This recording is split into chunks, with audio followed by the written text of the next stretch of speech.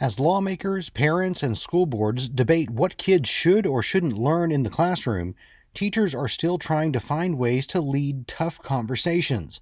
State Impact's Robbie Korth reports on a day a couple dozen educators at the Oklahoma City National Memorial and Museum spent figuring out just that. Oh, there's one right here. The school year hasn't started yet, but these teachers are still spending time learning. So think of a goal for yourself, and this is what we do with our kids. That's Stacy Jackson, a teacher at Cheyenne Middle School in Edmond.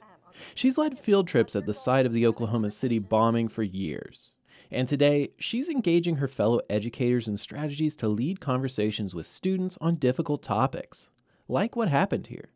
She says it's important to remind students of the tragedy that took 168 lives. They can handle a lot more than we often think they can handle. I think teachers are pros at this. We know what age they are and what is age appropriate for them. And so we don't tell them more than they need to know, but we tell them enough. In the last couple years, tough conversations in classrooms across Oklahoma have come under attack. In 2021, Oklahoma lawmakers passed House Bill 1775, a so-called ban on critical race theory. The law is aimed at limiting classroom conversations that make students feel, quote, uncomfortable because of their race or sex. But still, teachers are finding ways to have uneasy conversations. Jackson says it's just too important not to do it. I think that it's a great way to practice empathy, listening, understanding someone else's point of view, and learning how to disagree without throwing a tantrum. That's the exact takeaway Lynn Porter wants teachers to have from this and many other events. Porter is the museum's director of educational experience. The kids today were not born in 1995, and some teachers weren't even, making me feel old, but it's important to give them the knowledge and the resources available because we know teachers are busy. They have so many different things they have to teach.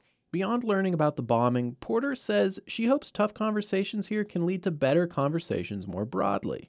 But I think it just comes down to just trying to find the basic, what our commonalities are and what we can do to help make the world a better place and, how we can, if there are problems, how can we share our perspectives in a civil manner. The new perspectives are helpful for Epic Charter School teacher Mendy Esquivel. She had never been to the memorial, despite spending most of her life in Oklahoma. So she had simply been looking forward to visiting.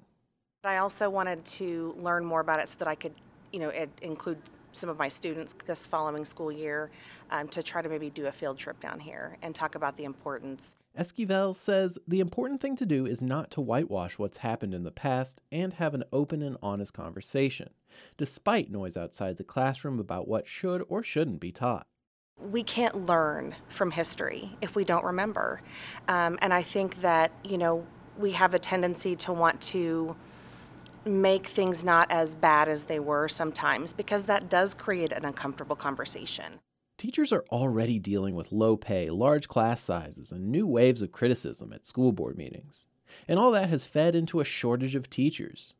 So Esquivel says when legislation like Oklahoma's so-called CRT ban is passed or book bans at libraries are discussed, it makes teachers' jobs harder.